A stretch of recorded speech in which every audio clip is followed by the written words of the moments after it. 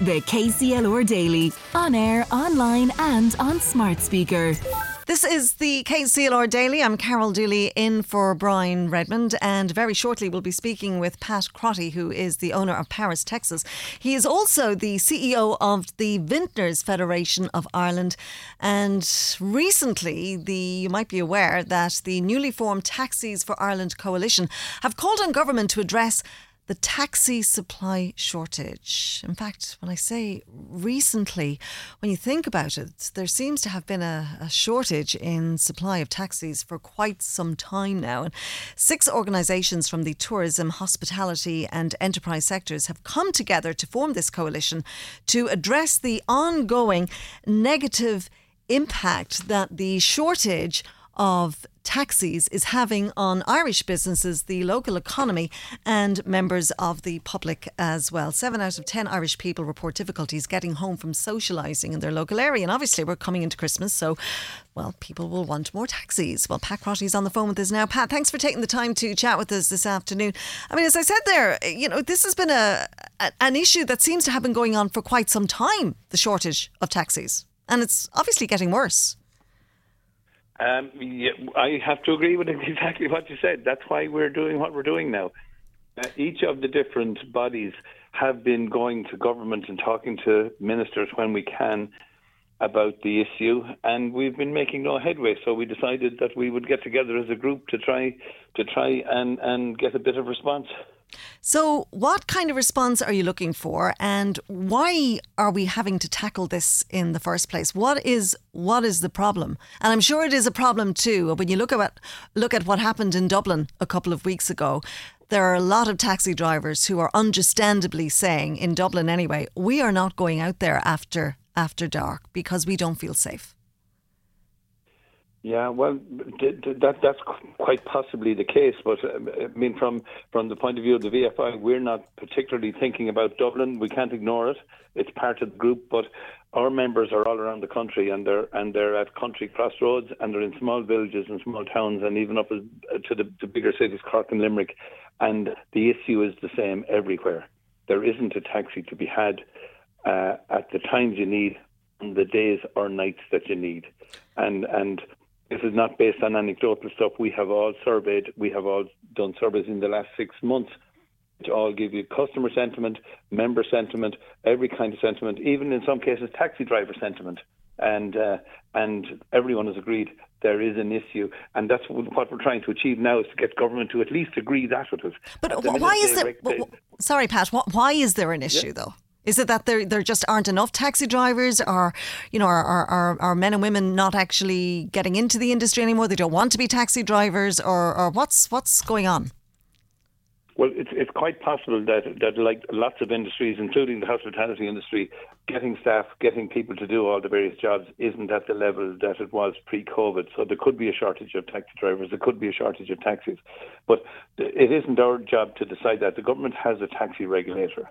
The taxi regulator is telling government we have enough taxis, that we have more taxis per capita than London. Now, try telling that to someone who's standing in a queue for a taxi, whether it be in the middle of the day or the middle of the night. They could have their shopping with them, or wanting to go home after working in a hotel or a pub or something, and there is no taxi to be had. Statistics don't matter to them. Getting home is what matters to them. Yeah. And at the minute, we have people making decisions not to go out at all, because of the hassle they're going to have to get home again. And part of the problem too, isn't it that, well, in my experience, that even if you book a taxi, there's no guarantee it's actually going to turn up. Correct. None at all. Yeah, it's an extraordinary situation, and and one of the funny things is that when you go onto the taxi regulator's website, you can actually complain about the fact that a booked taxi didn't turn up. But you can't. There's no facility in their complaint section to complain about there not being a taxi, that there wasn't even one to book. So in order, that would, if they recorded that, they would have some sense of what the shortage of taxis is. So in effect, they don't have any understanding of the shortage, because they're not even counting it. Well, the one way for them to get some perspective on the whole thing is to go out on the street and actually try and find a taxi for themselves, because then they find out very quickly, actually, that there is an issue. It's kind of difficult for me to get my head around this, that there seems to be, getting my head around it, there seems to be some heads being put into the sand here, because I think it's obvious to anybody that there is an issue with regards to the number of taxis. And you're saying that we have a taxi regulator. So what can the government actually do, Pat, to address this, and not only address it, but, get some resolution? Yeah, I said the first thing with most problems is let's agree we have a problem. If we agree that much, then we have people's heads in the right space to find a solution. And there could be various and different solutions. In places where there are bus services, it's quite possible that on busy nights of the week or busy days or peak times in days that you could have more services. So you can find ways and means of getting people to and from places and events quicker and easier in a way that will cause them to be happy about it. So it isn't all about taxis. There could be lots of different solutions. It is not for us to tell the government how to run the country. If we were all sitting around the table, we could have a view with them. But they say the first thing is get them to agree there's a problem and agree that it is Irish people who are being left standing on the street, the people they're supposed to be looking after. And I would imagine the taxi regulator should have a brief for the public as well, not just for the taxi drivers, and saying we have enough taxis. And in fact, if you want to get a taxi license, you can. But the bar is very high to even get into the taxi business. Is it? Is it really? It is, yeah. Well, every new taxi must be wheelchair accessible. So it isn't a matter of just getting a car with an NCT and going out on the road. Every new taxi license must have an accessible vehicle. So that even though we have lots of cars out there already that are fully accessible, nobody can get into the business now without that. So in other words, that makes the cost of entry for someone thinking about doing it as a very high bar in terms of cost. And particularly if someone wanted to get in to maybe just work the busy hours where we know, where they can identify, and we can all identify that there are shortages, that you wouldn't get a return on that investment. So it wouldn't make sense. In other words, government has to realise what are the elements of the problem as well, and decide to deal with those.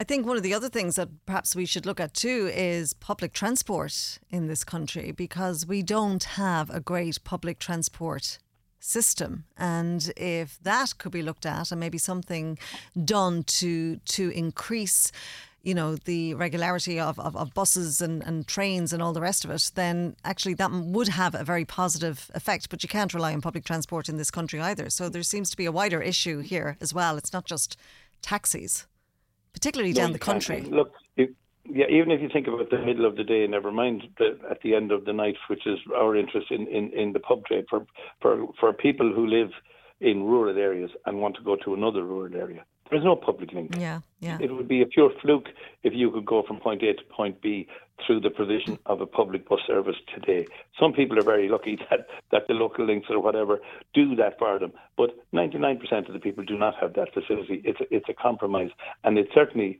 for the most part, isn't available at the hours that our members are looking for.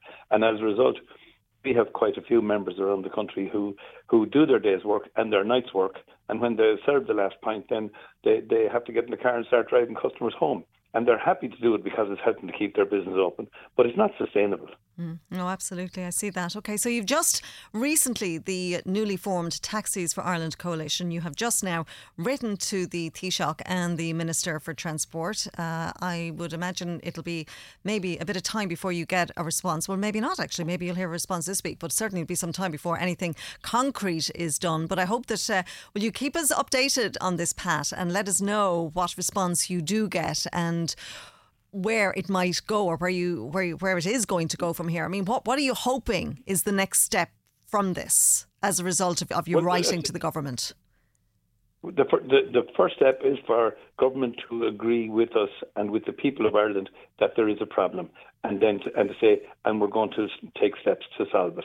The steps will then become fairly self-evident. You'd imagine that if we can figure out what are the hurdles, what are the problems, we'll find solutions. But at the minute, at the minute, while they're saying there isn't a problem, then there's nobody going to address it for us and for the people of Ireland who are standing on the side of the street waiting for a taxi. OK, all right. Well, Pat, keep us updated, please. Pat Crotty, CEO of the Vintners Federation of Ireland. Thank you very much for joining us on the show this afternoon. Thank you.